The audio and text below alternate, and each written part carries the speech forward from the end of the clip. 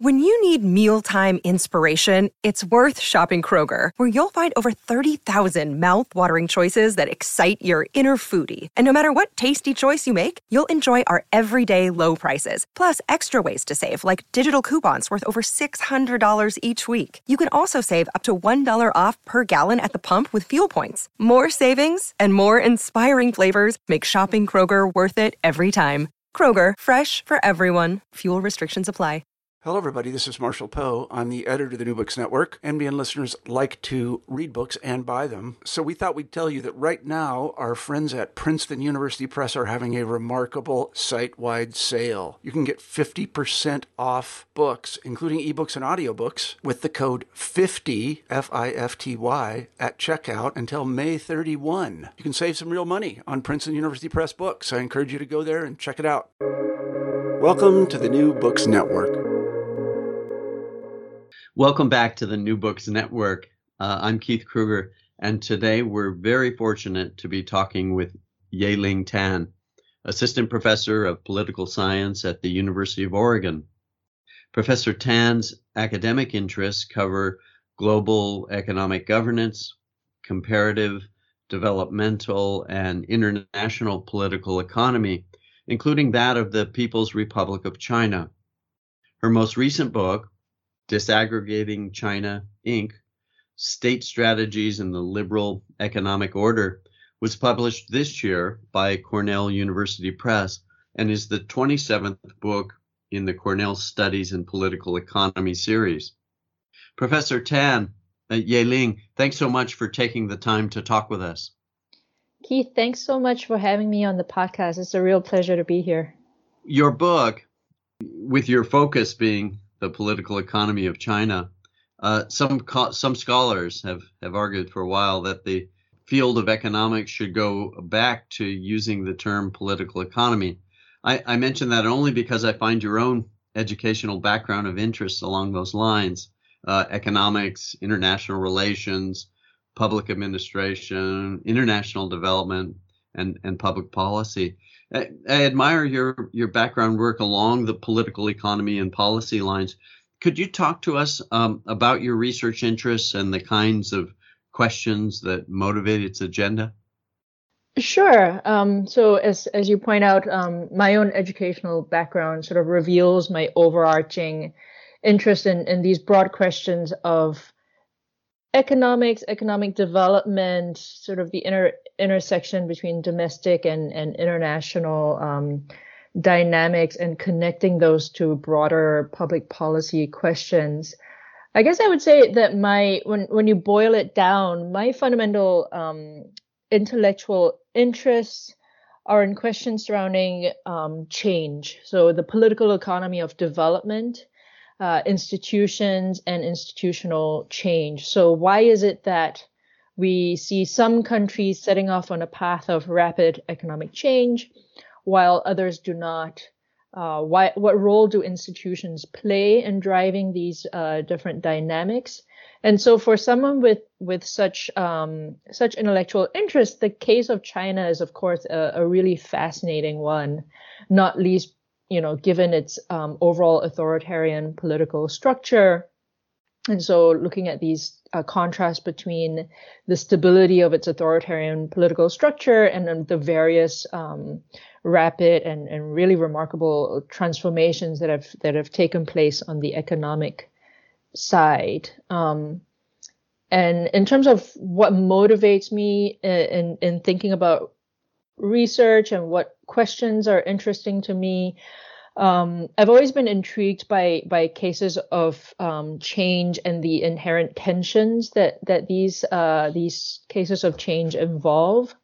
So, for instance, when I was a master's student, I was doing research on China's open government information regulations, these transparency regulations, and there I was fascinated by why and how a one-party communist state that is used to operating in opacity, why such a system would willingly embrace greater transparency and institute national regulations to improve its disclosure of information. And so I ended up writing a thesis as a master's student on the impact and the effectiveness of China's environmental transparency regulations. So thinking about such processes of change and the institutional dynamics. You had shared with me previously that the Turkish economist Dani Rodrik at Princeton has been an influence on your work. Can you share a bit about the connection? Sure. Yeah. So Dani Rodrik has been quite an important intellectual influence of mine. So I came to know and to learn from Dani first as a master's student and then as a doctoral student at the Harvard Kennedy School. As a master's student, I was in the MPA ID program. So this is the International Development Program at the Kennedy School. Dani Rodrik was one of, and still is currently one of the core faculty members. And in particular, his work and his research on institutions and globalization has been really foundational for how I think about these issues and the issues of economic development. One class in particular, which I took with him, and then went on to be a teaching assistant for, was based on his book, which is called The Globalization Paradox. And this book explores tensions between the border crossing nature of globalization and the very nationally bound political processes that manage the consequences of globalization. So again, back to this idea of these tensions, right? What are the tensions between global rules and domestic policy space? So the original idea for the book, Disaggregating China Inc., was actually, in a sense, sparked by Dani Rodrik's writing and also writings by others on whether or not the rules of the World Trade Organization have gone too far in terms of restricting the domestic policy space of developing countries. I mean, and I ended up taking a slightly different take on the question, but that's sort of the original inspiration for what eventually became this book. Wow, great. Yeah, that's interesting. It's a good experience, I would think, for you to have been a TA for him. Absolutely, yeah. I mean, I learned so much taking the class first as a student, and I would say I learned even more being the teaching assistant for the class because, you're able to sort of take a step back and digest the material from a slightly different perspective, and then having to hold discussion sections and hold sort of mini lectures then with the students as a teaching assistant forces you to kind of ingest and assimilate and think about and reflect upon the material even more deeply. Yeah, if you can teach it, then yes, certainly you know it. So I was fortunate myself, speaking along those lines last term, to work with a sharp group of regional economics postgrad students and their research articles. One example I used to help make the point about the power of clarity in terms of writing for propelling a line of reasoning forward was your paper with Christina Davis, The Limits of Liberalization, WTO Entry, and Chinese State-Owned Firms. First, I wanted to thank you for making that scholarship available on SSRN.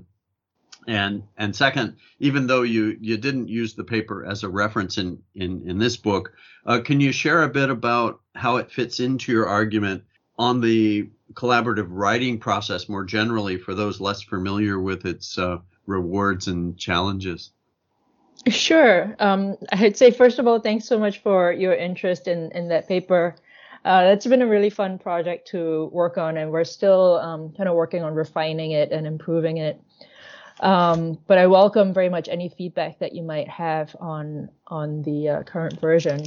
So that paper with Christina Davis examines the degree to which entry into the World Trade Organization, or the WTO, the degree to which WTO entry had a liberalizing effect on the trading behavior of China's state-owned enterprises. And what we find is that there's actually a bifurcated effect going on where state ownership alone doesn't actually dictate whether or not WTO entry leads to more liberalized trading behavior.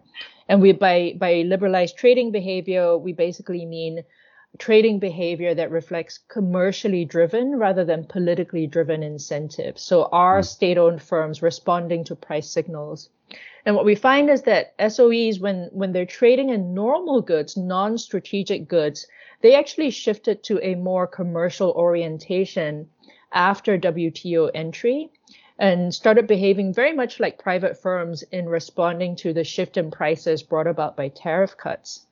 However, when SOEs are trading in strategic goods, so that's the import of goods that belong to industries that have been deemed to be nationally strategic, that's where the liberalizing effects of the WTO are blunted. So it sort of fits into the overall argument and connects with my other research in terms of thinking about dynamics in Chinese politics in slightly more nuanced ways, right? So a lot of people, there might be a general impression out there that SOEs behave monolithically because they're all guided by a singular set of incentives and are politically motivated. And what we find is that it's actually not the case. It's very much the combination of state ownership and industrial policy that blunts the liberalizing effect of WTO entry rather than state ownership alone. And then in terms of your other question on the collaborative writing process, I would say, it's a project that's been really fun and very fruitful. And I'm very, very lucky to have such a supportive and committed co-author. So in terms of the process, I mean, it's been very, very collaborative. We look over the data and the results together, talk through kind of how to push the analysis further. So one set of discussions usually focus around what are the other tests that we can bring, that we can implement to test how strong the results are and probe different angles? Can we push the analysis to more fine-grained levels at the product level? Should we think about potential sources of bias, things like that? And then in terms of the writing, it's very much a back and forth process. So we've been taking turns to revise the paper, and we meet frequently to go through questions, the overall revision strategy. When we were in the earlier stages of data analysis, we would be meeting quite frequently, weekly, because that's sort of the more intense period of working on the research. But now that we've shifted to sort of more on the writing and questions around framing, the collaboration is sort of sometimes happens over email and sometimes less frequently over Zoom. But overall, it's some very fruitful, very great experience. Sometimes we do go back and forth on very specific phrasings and what exact words to use. And so it can get very micro. But I think those are really, really important conversations to have, because you need to make sure that we're both on the same page and that the argument that we're making is crystal clear. And it's really great to have a co-author to bounce these ideas off of. Yeah, no, that's interesting. And you really get a feel in listening to your explanation, both of how it ties into your thinking on the book, that it really is a creative process in the end, research and writing, and share that kind of thing with students more generally. It's sort of, a form of, I would say, disciplined creativity, right? Because you're both imposing sort of rigor on the analysis and disciplining each other, but also in the process trying to generate new ideas, trying to find the most effective way of putting an argument forward. Sure. Getting to the book, disaggregation as a term we understand, and you use it throughout the book, including as part of the book's title, Disaggregating China Inc. or Incorporated. How did you come up with the title? It interests me as part of the writing process, and like other descriptive terms in economics, it sounds vaguely threatening, but seriously, a bit like the term, for that matter, urban agglomeration. And I realize there's no connection, but not sure if there's a backstory or not related to its use, but I did want to ask. Right. Yeah. I mean, that's an interesting question. I think I was trying to find a way to, in a few words, how to quickly convey the overall thrust of the book. And I might have first used the phrase as the title of a talk that I gave at Harvard at the Ash Center when I just presented one of the book chapters. And I quite liked it. And then I ended up adopting that phrase for the entire book later on. Sure. I mean, insofar as part of the argument that I'm trying to make is about the importance of understanding that China is not a monolith, right? I think the title is good in conveying that, even though I recognize it is quite a mouthful. And it's interesting that the title has evolved. So this book is an evolution of my doctoral dissertation, and the original title of the dissertation was State Strategies Under Global Rules, Chinese Industrial Policy in the WTO Era. So it's a much more straightforward description of the project, but I think the current book title is more direct in conveying one of the key messages of the argument. Yeah, no, I agree. And you use the term strategically throughout the book to make those points and to draw those threads together. So yeah, I think it works. It works well. You bookend the work with an introduction and a conclusion, and the themes of which are really about integration and reassessment. That is, you set the context at the outset with your introductory heading, which is integrating China into the liberal international order. You then develop the thesis over 5 chapters before your concluding chapter, which you titled Reassessing China in the WTO Era. You tell a story here based on empirical data, interviews, and evaluation that carves out your own research niche within the literature. But those bookends are not just window dressing. Can you share your macro vision of China's WTO integration to reassessment story as a place to start to unpack the interesting particulars within the chapters themselves?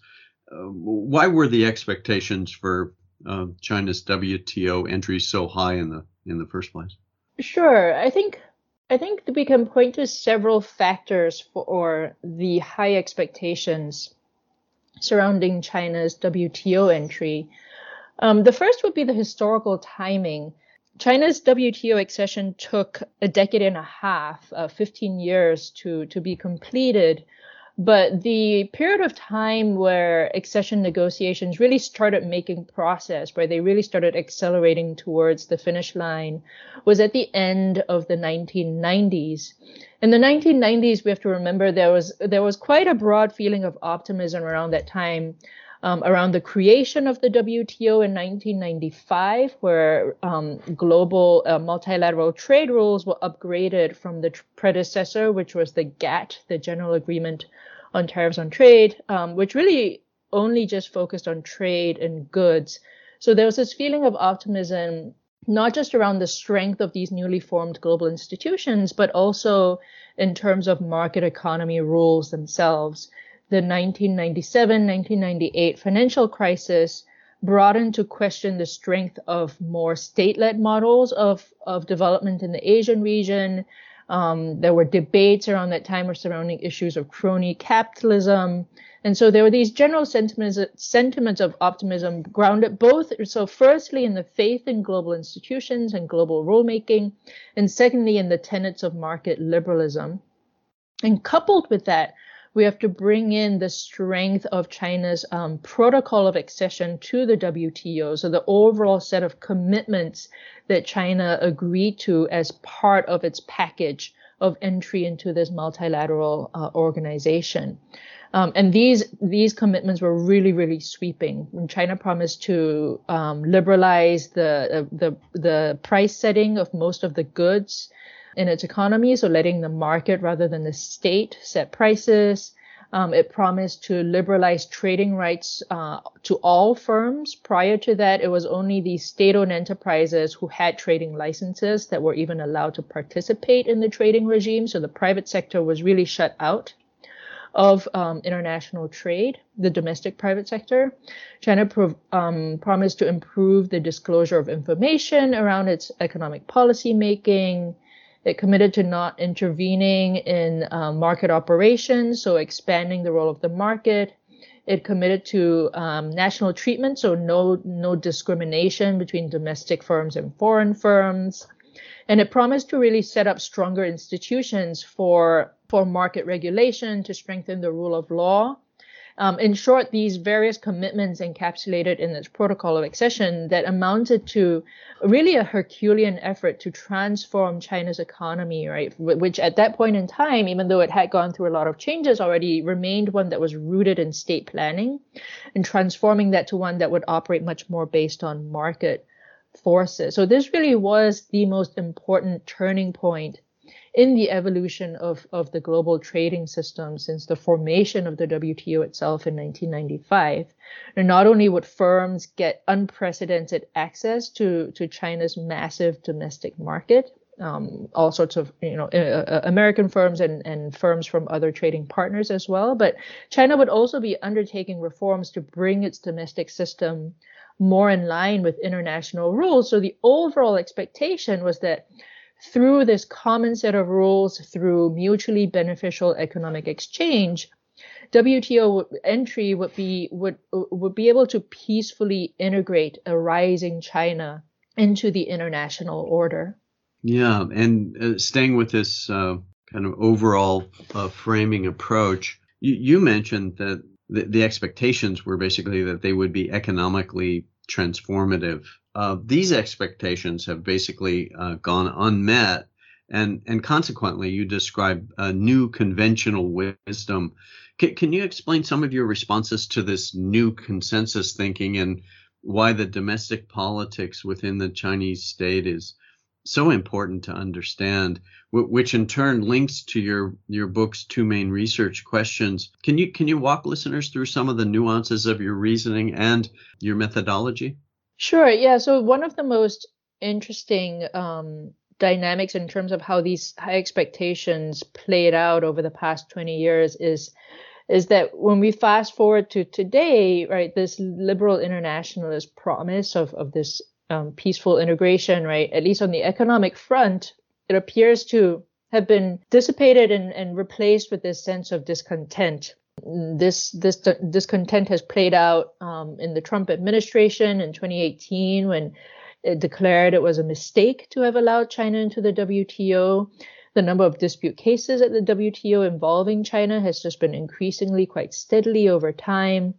There have been clashes between the European Union and the United States over China's status as a non-market economy. Right, both the European Union and the U.S. have shifted their postures to treating China as a strategic competitor. There have been these very high-profile sanctions on Chinese companies, Huawei and ZTE. So all of these various tensions, which of course have continued into the Biden administration, right? These various tensions have raised concerns that right now the world is headed towards this decoupling of its two largest economies. So in contrast to these integrationist expectations, what we have is this new conventional wisdom. As you mentioned earlier, this new conventional wisdom about China and the global trading system, that WTO has failed to alter China's economic model. Secondly, that China is instead seeking to build a state capitalist model. And third, that this model is now being exported globally through Chinese SOEs and through state and industrial policy. And what my book does is basically to challenge a lot of this conventional wisdom. And it does so firstly by pushing beyond this framing about whether or not WTO entry was a success or a failure, and really to dive into the actual processes and actual changes, the political process of acceding to the WTO and what happened within China's state structures, in order to answer some deeper questions, right? When did liberalizing the reforms take place, and why? And also to try and dive into puzzles such as the specific timing of when these reforms then slowed down and why. And the book really pushes against categorizing WTO responses into these broad categories, either protection or liberalization, and to push the reader to think about state strategies and economic policies as far more wide-ranging, because that's how policymakers behave in practice, right? In practice, policymakers choose from a really great variety of policy instruments when they think about how to respond to global economic rules.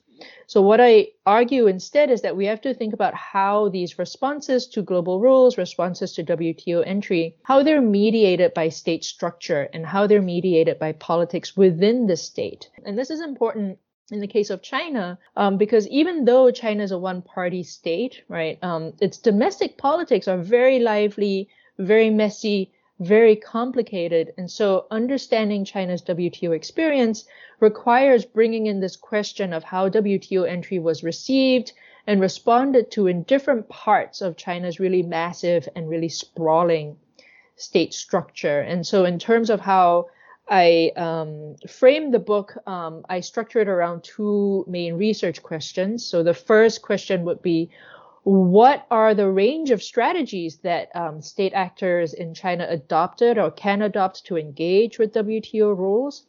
And then secondly, why did some parts of the Chinese state adopt more liberalizing reforms than others in response to WTO entry?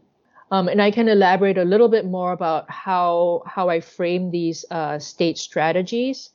Sure. So the reason I talk about and start the first question off by thinking about what the range of state strategies is it has to do with going back historically and considering China's overall history of reform and opening, which was very much a non-linear process, right?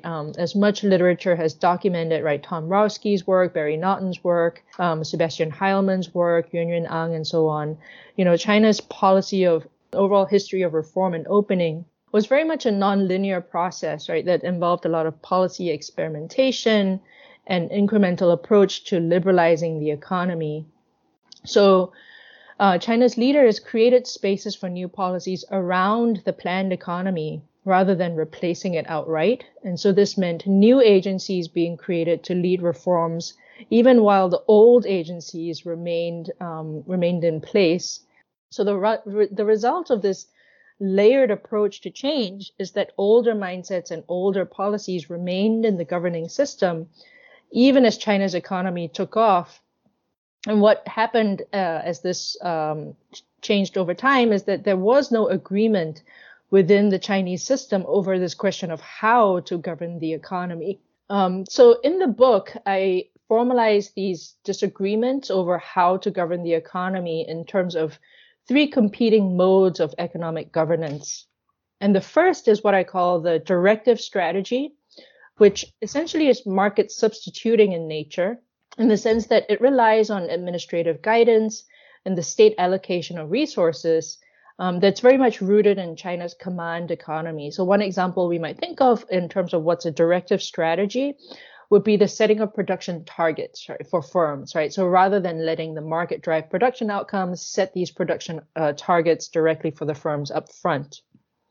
And the second is what I call the developmental strategy, which is market shaping in nature rather than market substituting. So this strategy involves the use of state incentives to attract firm activity to one sector over another. So one example here would be, a very straightforward example would be the use of tax breaks, right, to draw firms, for example, towards high-tech sectors. And then the third strategy is what I call the regulatory strategy, which is market enhancing in nature. And here, the role of the state really is to set and enforce rules that enhance the functioning of the market. So, for example, setting standards to enhance interoperability within the economy. And here, then, the market outcome is not directly set by the state in terms of production targets, but really depends on firm competition within the bounds of these rules that's set by the government.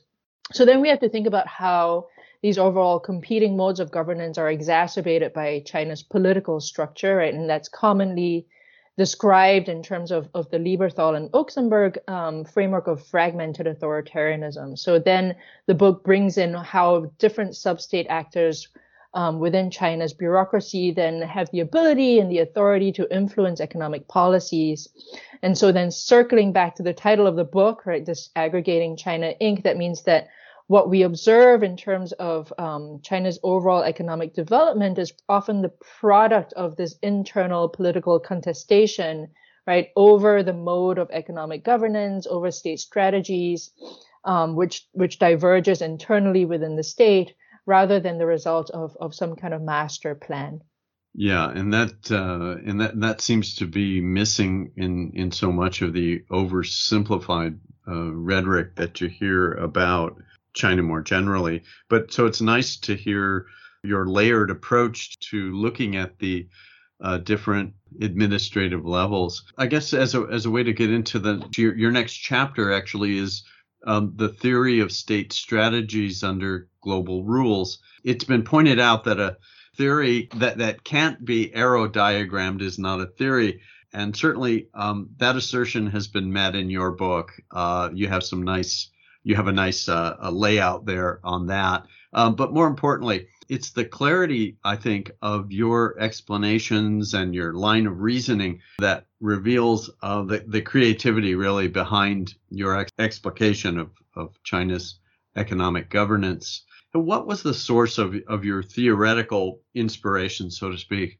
Thanks. Yeah, that was actually a very challenging part of the book to write, in part because the research question that I set out is quite an ambitious one. So I had to work quite hard here to pull together and provide a simple framework to pull all the various moving pieces together. And in terms of inspirations, I think in terms of where I draw some of the theoretical insights from, I'm really building upon the works of other scholars such as Peter Evans, scholars such as Danny Roderick, whom we've already talked about, and their insights about the role of the state in economic governance, right? That we shouldn't think about state governance in terms of high intervention versus low intervention. That is a little bit too two-dimensional. Rather, the question we should be thinking about is how does the state govern the economy, right? A system that has a strong and high-functioning market economy requires strong institutions, and that requires a strong state, right? But the difference here is that the state is focused on engaging in market enhancing functions, right, rather than developmental market shaping functions or directive market substituting functions. That's kind of some of the theoretical insights that I really build on in connecting these approaches of economic governance to this question of China and the WTO. And then building into that theoretical framework, I really tried to keep it simple, right? So I began with the premise that what happens with WTO entry, right? WTO entry really brings about two sets of new conditions that China's state actors had to respond to. The first is an economic channel, right? An open competition that was brought about by economic liberalization. And the second set of new conditions were these new bureaucratic rules stipulating how the state should govern the economy. And these new conditions really had a profound impact, I argue, in changing the incentives of the actors within the Chinese state, who are often engaged in intense political competition with each other internally. So what the theoretical framework proposes broadly is that the ways in which various bureaucratic actors responded to these new conditions depend very broadly on, the probability of being sanctioned and then the prospects of advancement. And then so within this cost-benefit framework, I then show the sanctions and advancement channels will vary within the Chinese state depending on where an actor sits, to then affect whether or not the policy responses that we observe are directive or developmental or regulatory. So that's kind of the overarching, simplified theoretical framework that I use to pull everything together. And I like the way you tie in or you evaluate the literature along the way. I think that's it's insightful and it's helpful. Just adds so much more to the context and the framing of your overall thesis. All of this sets up your book's 3 empirical chapters, starting with chapter 3, the hierarchical politics of WTO entry. You examine the impact of the WTO across administrative levels. Can you unpack some of your argument here, especially with regard to the importance of differentiating between central and subnational government responses to WTO entry and the implications for those who describe the state's response monolithically, as you talked about earlier? Absolutely, yeah. So this chapter focuses on the fact that China has a really highly decentralized state structure, which has a big impact on the way in which central versus subnational governments within China responded to WTO entry. So the overall argument is how each level of government responded to WTO entry depends firstly on how accountable each authority is to the WTO. And secondly, whether the industrial diversity of each unit meant that WTO entry either increased opportunities for export or increased the threat of import competition. So accountability on the one hand and industrial diversity on the other hand. And what I find, first of all, is that the central government responded to WTO entry really with a surge of market-enhancing, liberalizing policies. And in analyzing the prevalence of these liberalizing policies across these different levels of government, what I found was that after WTO entry, we see a real stark divergence in terms of how these 3 levels of government, central government, provincial government, and sub-provincial governments, how they responded in their policies to WTO entry. The central government responded with a big increase in market-enhancing content in its policies, much more so than provincial governments and much more so than local sub-provincial governments. And much of this liberalizing response was driven by the fact that the central government is very, very accountable, much more accountable to the WTO compared to subnational governments. So unlike provinces and counties and townships, Beijing plays this role of sovereign representative of China at the WTO. So it has to account for its policies to the other WTO member governments. And in the years immediately following WTO entry, what we saw was the central government really engaging in a legislative overhaul to strengthen market institutions in China. Numerous laws were reformed, tens of thousands of technical standards were reviewed, all of this to bring China's regulatory and legal framework into conformity with WTO rules. There was a national campaign that was launched to raise WTO awareness in the national bureaucracy and in the public. And all of this was happening at the central level. And the responses at the subnational level, however, was starkly different. What I found was that provincial governments were responding to WTO entry with strengthened developmental strategies.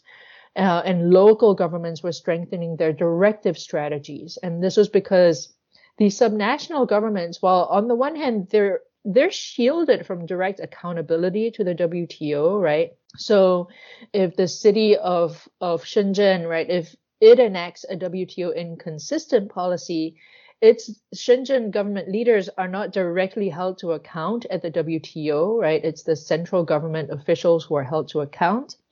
On the other hand, the subnational leaders, what they're directly exposed to are the economic effects of WTO-led competition, and that directly affects their promotion prospects. So those leaders who found that they could compete to expand their exports, right, could be seen issuing industrial policies to spur exports, and a lot of this was happening at the provincial level. Those who were not competitive, a lot of these less competitive entities were at the prefectural level, so many of China's smaller prefectures that did not have as rich of an industrial mix instead resorted to directive policies, right? So they were trying to forcibly restructure their industries. And what they were trying to do was to consolidate and eliminate inefficient firms so that they could withstand the more intense competition coming in as China lowered its tariff borders. And stepping back, what we see, therefore, is that there wasn't any kind of monolithic response to WTO entry. While WTO entry triggered these sweeping efforts to institute market-enhancing policies, these were by and large centered and driven by the central government, right? Subnational authorities were adopting strategies that were quite contradictory. And so what we ended up with was this internal divergence in China's WTO policy responses. So the central government then has trouble implementing a coherent WTO policy per se. Yeah, that's right. You also noted your argument, there was some similarity with research on U.S. constituency size and trade orientation. Can you talk a little bit about that how you came across that?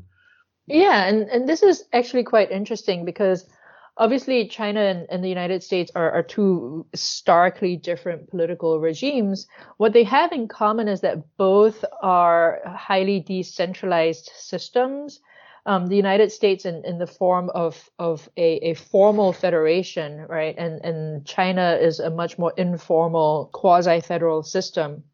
And what we have in terms of in terms of literature on the political economy of trade in the United States, right? There's this subset of literature about constituency size and free trade orientations, where the idea is that smaller constituencies at local levels of the United States, so districts and so on, tend to be less competitive, they tend to be less diverse, and so they tend to be more protectionist in their overall trade outlook. United States, at the state level, right, states are much larger, right?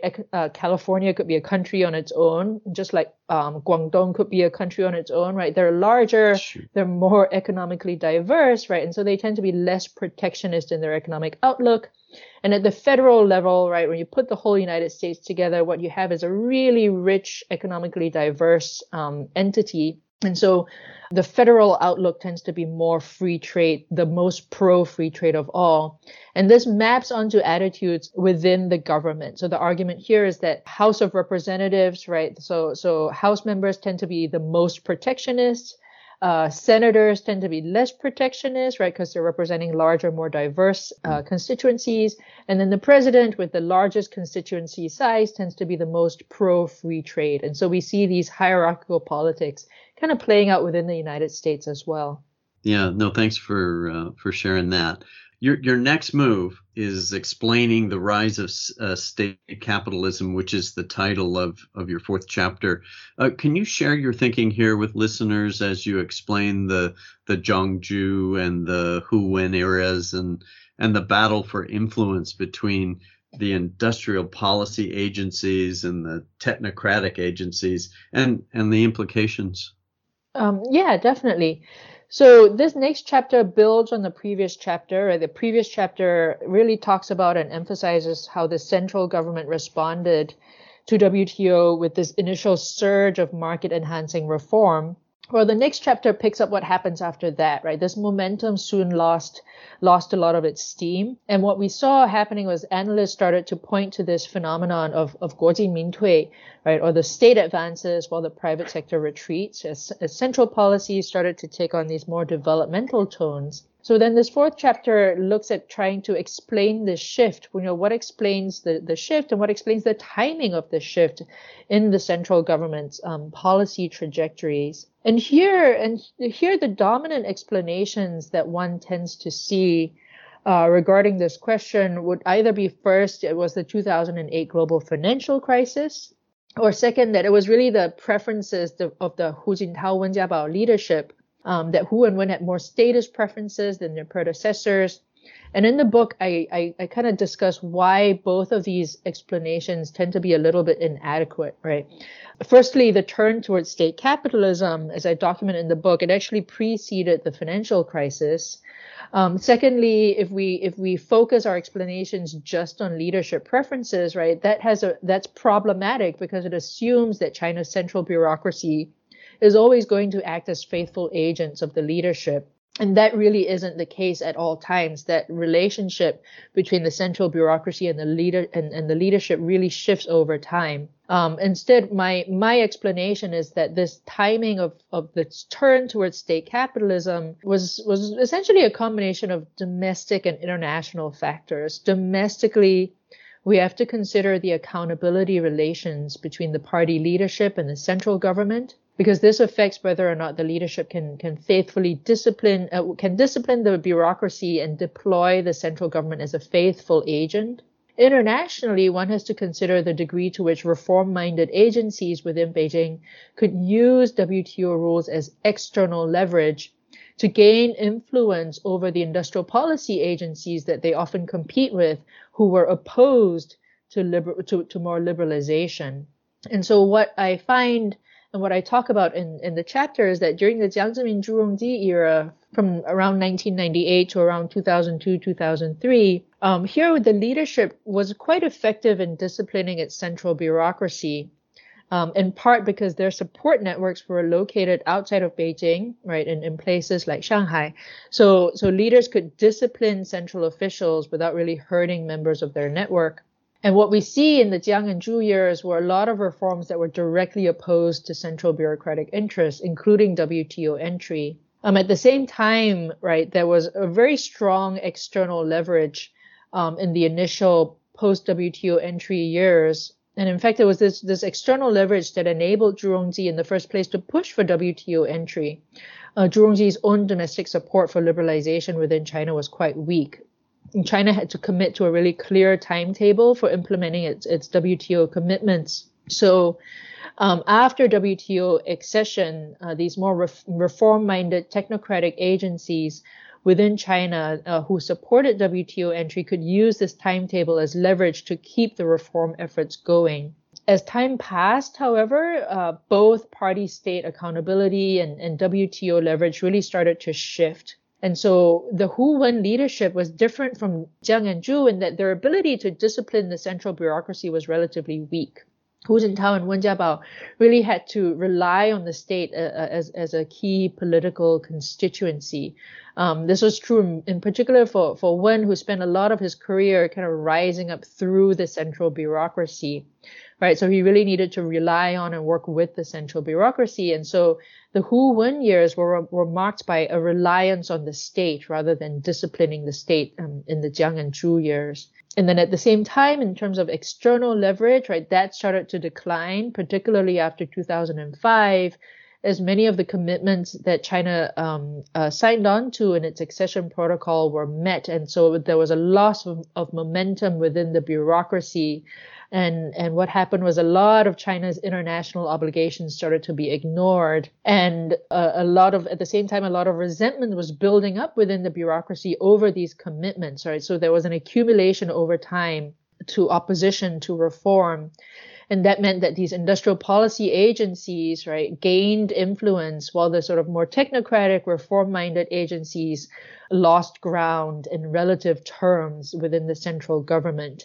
And so we started to see around 2005, 2006, a number of important policy changes. So this was encapsulated in the 11th Five-Year Plan, that was released in 2006, right, focusing on indigenous innovation, focusing on reducing China's reliance on foreign technology, giving procurement priority to Chinese-made products, and so on. And so that's when business sentiments also started to shift towards a more negative set of views about the state of the business environment and operating environment in China. Yeah, playing to the provinces idea. Absolutely, yeah. At one point, you talk about that the rhetoric even gets heated much along the lines, I guess, going back to the interesting comparison with the United States in terms of political economy, that there's a bit of polarization that goes on where even trade representatives are being castigated as traitors. Yeah. Right? Yeah. So China's chief negotiator Long Yong-tu at one point, he's sort of accused of having sold out Chinese national interests, by sort of more conservative elements within the system. Yeah. So, we could draw some interesting parallels to current day dynamics as well. That's true. You lead into your fifth chapter, which is FDI, this foreign direct investment, and the quest for national champions. Hey, can you unpack your line of reasoning here within the context of central and subnational governments, again, operating from their divergent interests, as you've mentioned, but especially in relation to FDI, because you've brought up the incentive structures, and in this chapter, though, you introduce some comparative case studies, and again, you explain your methodologies quite clearly and in an interesting way. So, can you share some of your analysis here with regard to those underlying mechanisms that you describe, because they really are key to our understanding of China's political economy? Absolutely. So this chapter poses this question, right? So now that China's central government, right, has shifted to this state capitalism model, right, does that mean that there was a much greater coherence to industrial policy in China's strategic sectors? And this chapter really argues against that perspective, right? And it argues that WTO liberalization actually generated even greater policy conflicts between the central government and its subnational governments. And this conflict was specifically widened through a foreign direct investment, or FDI, channel, because trade and investment very much go together, right? So as trade was opening up, right, foreign capital was surging into China as well, and this shifted the dynamic between the central and subnational governments in very important ways. And we have to think about what FDI does and what the purpose of FDI is for different types of actors within the Chinese system, right? So both central and subnational governments seek to attract FDI, so that's non-controversial, that's straightforward. What's important to understand is that each actually deploys FDI towards a very different political purpose. And so we have to think about, firstly, what the goal of FDI is, right? Whether the state actor here is trying to maximize capital and therefore attracting FDI to maximize capital, or attracting FDI in order to maximize access to technology. And then secondly, we have to consider who has the contracting authority, right? Because that's going to affect whether or not they try to maximize capital or maximize access to technology. And this goes back to the way in which growth is a very political target in China and in other countries, but especially in China. And it serves different political purposes for different state actors. The central state here seeks economic growth for regime promotion purposes. And so when it thinks about WTO entry, it's thinking about how WTO entry represents an opportunity to strengthen the Chinese regime because it enhances China's access to foreign technology. If we go down to subnational governments, right, subnational leaders, they're seeking economic growth for rank promotion purposes because their primary interest is to advance up the hierarchical levels of the CCP. And so for them, WTO entry really represents more of an opportunity for political advancement, right, by drawing in foreign capital to spur growth in their jurisdiction in as short a time as possible. And so I explore these dynamics in two comparative case studies looking at the automotive industry and semiconductor industries. In the automotive industry, we had a case where FDI was relatively more centralized, so contracting authorities stayed with the central government quite consistently over the years. We have foreign investment controlled by joint venture rules pretty much since the 1980s. The semiconductor sector, right, in contrast, we saw contracting authorities shift much more over the years. So FDI policy had a lot more swings.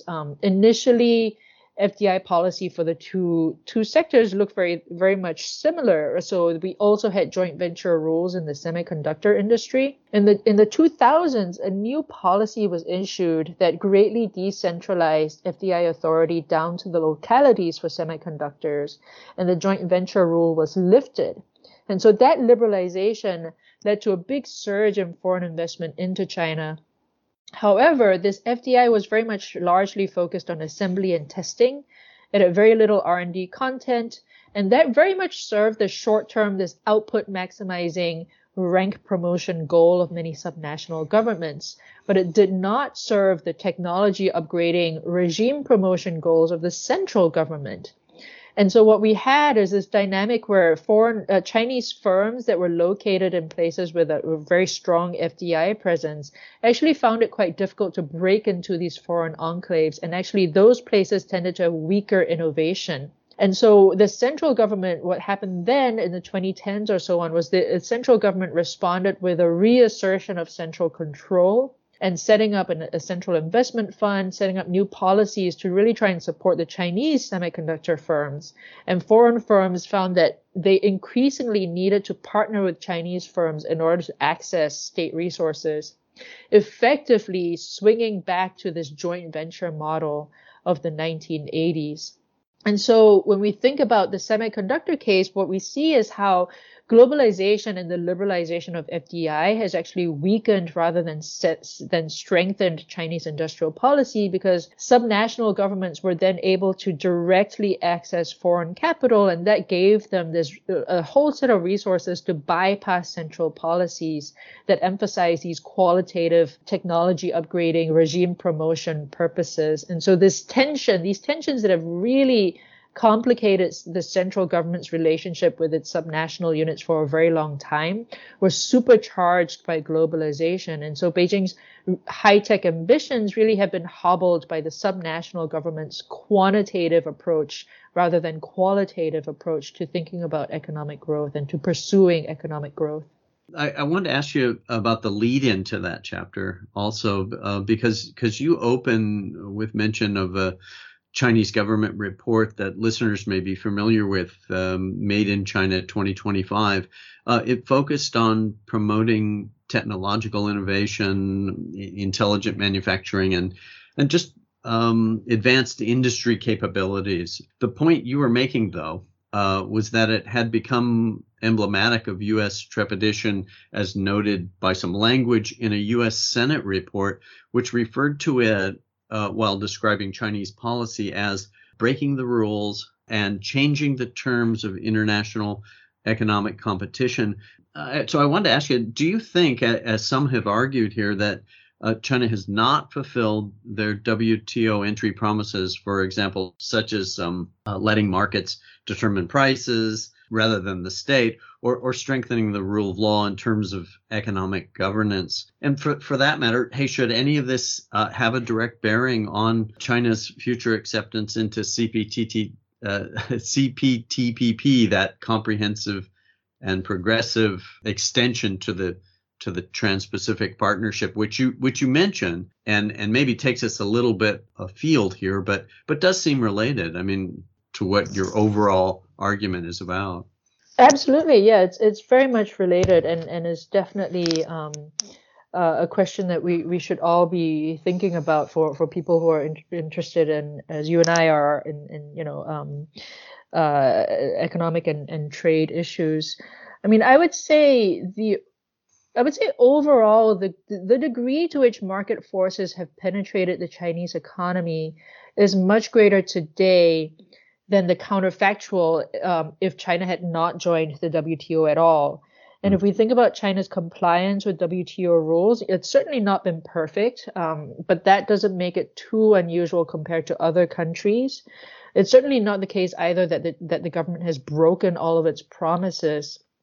China's record of compliance with dispute panel rulings has also been good overall. When panels have ruled that certain policies are WTO inconsistent, the Chinese government has by and large made the necessary changes to bring the policies back into consistency. And of course, this is not to say that there has not, as the book describes, that there has been major shifts in China's overall governance trajectory. But I would say that the challenges facing China in the WTO does not only boil down to dynamics within China. I think we also have to consider the stagnation of the negotiating agenda at the WTO itself. So some of the challenges that the multilateral institution has faced over the past decade or so in terms of updating its rules to keep up with changes in the international economy. and the dragging on and the eventual failure of the Doha development round of trade negotiations. So there has been no new round of liberalization at the WTO. In the meantime, right, while WTO negotiations have stagnated, right, in the meantime, the Chinese economy has grown. It's transformed by leaps and bounds. The global economy itself has transformed. There are all new technologies. There's digital trade and e-commerce, right? All of these remain ungoverned as far as multilateral rules are concerned. So there's this huge gap there that we need to consider that's driving a lot of current tensions when we think about the disappointments around China and the WTO and China's domestic industrial policies and so on. Which then brings us to the question that you rightly raise about China's application to join the CPTPP, right? Because the CPTPP purports to have a stronger set of rules around SOEs, around intellectual property, and so on. So how can we think about China's application to join the TPP? And here I would highlight two different aspects. The first is how the application does make sense from China's political and economic interests, and the other aspect would be some of the more geopolitical challenges that China is going to face in its application. In terms of the first aspect, I think membership in this regional trade agreement makes sense in the sense that China's been very clear, the Chinese government's been very clear that it's not turning away from globalization at all.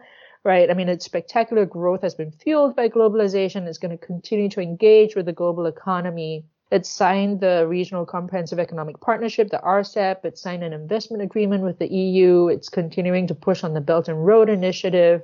So China's dual circulation strategy, right, that external circulation, right, in terms of globalization is still very much alive and well. And CPTPP fits into that external engagement strategy. Politically, I think there's a degree to which if China succeeded in joining the CPTPP, it would further enhance its economic position in the Asian region. There are these obvious geopolitical spillovers that would be positive for China if it were to succeed. The CPTPP chapters on things like SOEs, on e-commerce and IP protection, as they stand, right, they're challenging, but they're not insurmountable for China. In the sense that each of these existing chapters, many of the chapters provide important exceptions that would allow some flexibility for China to still join and not really face strong contradictions. So there are exceptions in the chapter on data flows that allow governments to place restrictions when there is a quote-unquote legitimate public policy objective. Right? What that is left undefined. There's a general national security exception. Some of the rules on SOEs very much mirror the existing rules that China signed on to in its accession protocol for SOEs. So the gap really isn't that big. The question is whether or not members are going to negotiate even more stringent commitments from China as a condition for entry into the CPTPP. So those are all the sort of technical details. I think the more challenging aspects really comes from the geopolitical angle because China's trade relations with some of the most important CPTPP countries have become really heavily politicized, right? Canada, Australia. And so when your trade relations are as strained as they are at the moment, right, how do you get back to normal trade engagement on commercial terms? There's a really big question there. I think Taiwan's application to the CPTPP adds another political layer to the whole issue. So I think that's where the story of WTO really diverges here, right? These geopolitical questions really hang over the CPTPP question. Interesting. And building a bit from your mention of the trade conflict, there's the ongoing trade conflict between the two largest economies in the world have given these fears really a tangible feel, as evidenced by the bipartisan political consensus in both the House and Senate in the U.S. and across both Trump and Biden administrations. Given your background and your research focus, hey, what is it about our thinking on trade policy that you think needs to be adjusted, if anything, and how much of all this is somewhat wrong-headed in terms of things like the U.S. labor market, or even worse, that it's ideologically driven? That's a really important question, and I think there's a lot to reflect on here. As you say, there's been quite a lot of continuity between the Trump and Biden administrations. Firstly, in terms of the Phase 1 deal, right? So that was negotiated under Trump and is being upheld under Biden. So on one level, in terms of political incentives, I can absolutely understand why the United States under a Democratic administration would not necessarily just voluntarily roll back any of the Trump era tariffs or any of the agreements, right? Because you would be giving up otherwise useful leverage. But the issue with the Phase 1 deal is that it cuts against previous U.S. government rhetoric about conducting globalization according to multilateral rules. Instead, the Phase 1 deal is very much about moving towards a deals-based globalization rather than a rules-based globalization. So it's really unfortunate that the Biden administration is sticking to the enforcement of the Phase 1 deal commitments, because that lends support to the idea that we're moving towards deal-based globalization. And that has this really unfortunate effect of undermining one of the things that the U.S. has called on China to do, which is to abide by the rules of the international order. So there's a really important contradiction there. And that's even, I think coupled with that problem is U.S. domestic industrial policy as well, right? The other tension is the U.S.'s call for China to eliminate the use of its subsidies and industrial policies, because that skews the playing field in favor of China. But at the same time, the U.S. and not just the U.S., also Europe, right? There are all these countries are now, countries within Europe are pushing their own industrial policies, renewable energy and so on. So I think both what the U.S. is doing with the Phase 1 deal and with its own domestic industrial policy creates tensions for broader external negotiations with China in terms of what China is doing.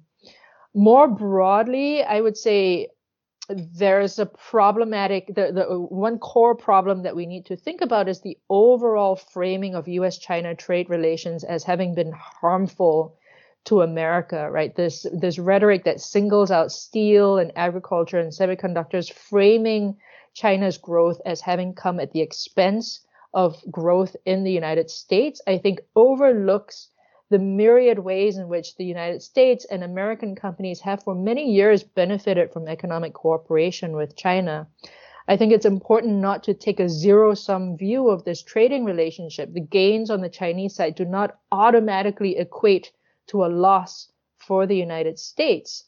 And here, if we draw on economic literature and what we've learned from trade economics, right, we've known for a very long time that trade opening with any country involves economic dislocation. It involves job loss. That's not a new insight. What we need to do is to contextualize these job losses resulting from trade with China within the overall normal churn of the economy and within the overall broader transformation of the U.S. economy from one based on manufacturing to one based much more on services and innovation. And job losses that are resulting from this transformation, job losses that are resulting from technological progress and gains in productivity. So if you take China out of the picture, U.S. manufacturing jobs would still be a lot smaller today due to technological progress, due to productivity gains. The crucial question we need to think about is how to design domestic policy to be able to cushion these dislocations. Good trade policy requires strong domestic policy. The two go hand in hand. And I think we cannot overlook the domestic side of the equation, and we cannot overlook the responsibility of the U.S. government in building a resilient safety net at home. Right. And so no economist, no trade theory pretends that there is no dislocation from trade. I think we need to go back to the insights of the political scientist John Ruggie, who's written a lot about embedded liberalism. Right. So how do we embed economic liberalism within a strong welfare state at home? How does the question that the U.S. policy should be interrogating is how to design trade policy in tandem with strong domestic policy to take into account these dislocations that are bound to happen. How do we design domestic policies to provide social safety nets, to provide job opportunities, and so on? So I think we need to reorient the debate in that direction. And thanks for sharing your thoughts on that. This almost knee-jerk reaction always to look for scapegoats, and again, I'm not trying to oversimplify that. It's almost like whether it's at the individual level or at any larger macro level, it just seems like a natural reaction to blame some other entity. And maybe you've probably covered a bit of this and quite a bit of it actually. And what I wanted to mention, your concluding chapter, that other bookend, really ties all the strands of your theory and argument together. And as a way of wrapping up, I was thinking I wanted you to expand on something you wrote, because it ties back to the title. And you had a sentence in there that reads, this disaggregation sheds light on why various assessments of the impact of WTO entry on Chinese economic policy seem to be so at odds with one another. Can you share some of your thinking here in relation to your review of the literature, which you evaluate so well? And thanks for the John Ruggie reference there. And I'm not sure if you've covered a lot of this already, so maybe not totally fair here. Yeah, absolutely. I think if we step back and look at existing literature, one puzzle, right, is why so many of the conclusions seem to contradict each other. And so one of the dynamics that I dive into in the book is that each author, each study tends to look at one aspect of the Chinese system and then draw broader conclusions from that. And it's really hard analytically, because China is so large and so sprawling, to be able to piece all of the pieces together, right? So we have some studies out there that look at China's behavior at the international level and find, hey, look, China is very much a status quo country. It's abiding by the rules. It's playing a positive role, right? Those studies tend to draw their generalizations by studying the actions of the Ministry of Commerce, right? And then we have another set of scholars who might be looking at industrial policy. And from those studies, you might draw the conclusion that, there's this very strong state capitalism, that China is really doubling down on industrial policy. And those studies tend to focus on a totally different agency, right, which might be the NDRC, the National Development and Reform Commission, or the MIIT, the Ministry for Information and Industry and Information Technology. So they're looking at different ministries and drawing different conclusions. And this brings me back to a really great article written by one of my advisors, Tony Sage, called The Blind Man and the Elephant, right? So it's a fairly well-known analogy. You've got three blind men. They're each feeling a different part of the elephant, and they're drawing different conclusions, right? The one blind man is feeling the trunk and saying, oh, this is a tree. Another blind man is holding the tail and saying, oh, it's a snake, right? None of them can step back or regain their eyesight to say, well, this is actually an elephant, right? And so the challenge of studying China is very similar to the problem of the blind man and the elephant here. But I think when we disaggregate and kind of understand that there are different moving pieces within China's system, right, then we can understand why there seem to be so many contradictory assessments out there. Each is driven by a different actor within the system. Sure. Yeah. Good answer to that. And nice reference to the blind men and the elephant. Quite apt. And so it's nice to read your book and do recommend listeners get into Professor Tan's book on this because it's insightful in a number of ways in terms of how it deals with looking at these different dimensions from the administrative level to how the central state gets handled and how and or thwarted, and then all the way down to across the industries themselves with the case studies. And again, you work the review of the literature and the studies throughout. I wanted to ask you a little bit. You referenced Susan Shirk's 1993, that political logic of economic reform in China. She had argued that the success of market reforms were due more to bottom-up experimentation and decentralized decision making rather than a strong centralized leadership. And centralization, decentralization tension seems important to your analysis as well, obviously. And how central is this theme do you think, to a more nuanced understanding of China's political economy?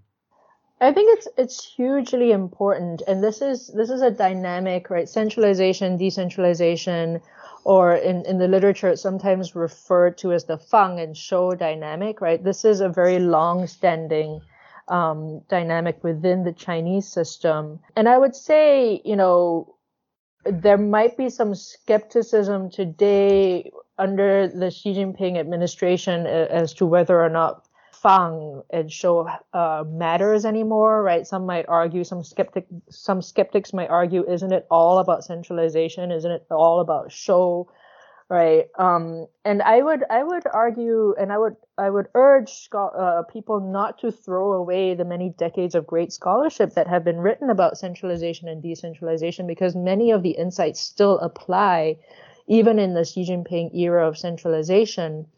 I have an article that I wrote with Kyle Jaros, who's at the University of Notre Dame. It's published in the China Journal, where we talk about the importance of Chinese provinces, even in the Xi Jinping era of centralization. And what we argue there is that we shouldn't think about power as flowing in a zero-sum fashion within China, right? So more power at the central level does not automatically equate with less power subnationally. And what we argue is that, in fact, right, the centralization has empowered many Chinese provinces, and we look at how the empowerment works and how Chinese provinces are playing really important roles as gatekeepers of resources across a number of different issue areas in industrial policy, in urban policy, and in external economic policy in terms of the Belt and Road. But thinking even more historically, right, centralization, in a sense, has been happening since the 1990s, right? It's not new. What's new is the nature of the centralization, right? Zhu Rongji and Jiang Zemin, right? They were trying to discipline the state, so they were strengthening macro controls in the 1990s. Hu and Wen were expanding state control, right, and expanding the role of central industrial policy and policy agencies. And Xi Jinping is expanding the role of the party. So, but in all of these different flows of centralization, subnational actors continue to play a really important role in terms of shaping facts on the ground, right? They continue to have substantial, important discretion, especially in issues such as economic policy. So understanding these center-local dynamics, I think, is absolutely key to understanding China's political economy, even as China becomes more globalized, or especially as China becomes more globalized. Great. Thanks for sharing that insight. And as far as book recommendations for people that are interested in the kind of things that you study, what are some kind of foundational reads that you would direct people to? Sure. I mean, in terms of books and texts that have been really influential to me, I think let me focus just on political economy writ large, because Sure. I found it very useful to look at literature that is not specific to China and then try to apply and draw connections and adapt it to the China case. So that's one reason. The other reason is that if I started talking about great books in the political economy of China, I couldn't stop at 2, right? It would be like a whole list. Sure. So in terms of broader political economy, we've already talked about Danny Roderick and his really fantastic book, The Globalization Paradox. I would throw in there the book, a slightly older book by Peter Evans called Embedded Autonomy, right? That goes into industrial policy and the different ways in which the state can engage with economic governance, right? The state playing different roles. And I think that's a brilliantly written book and super creative. And then I think the third book I would highlight actually compares the United States and Europe. It's an edited volume by Peter Hall and David Soskice. So Peter Hall was the chair of my dissertation committee, and he's been hugely influential in shaping the way I think about political economy, the way I think about institutions. And his edited volume with David Soskice is called Varieties of Capitalism. Right, it's a hugely influential piece of work and has had a big impact on me as well. And I would recommend anyone to take a look at it. That's great. Thanks for those. What are you working on these days? Yeah, so I'm working on a number of different projects, all with co-authors, and so it's all been quite fun.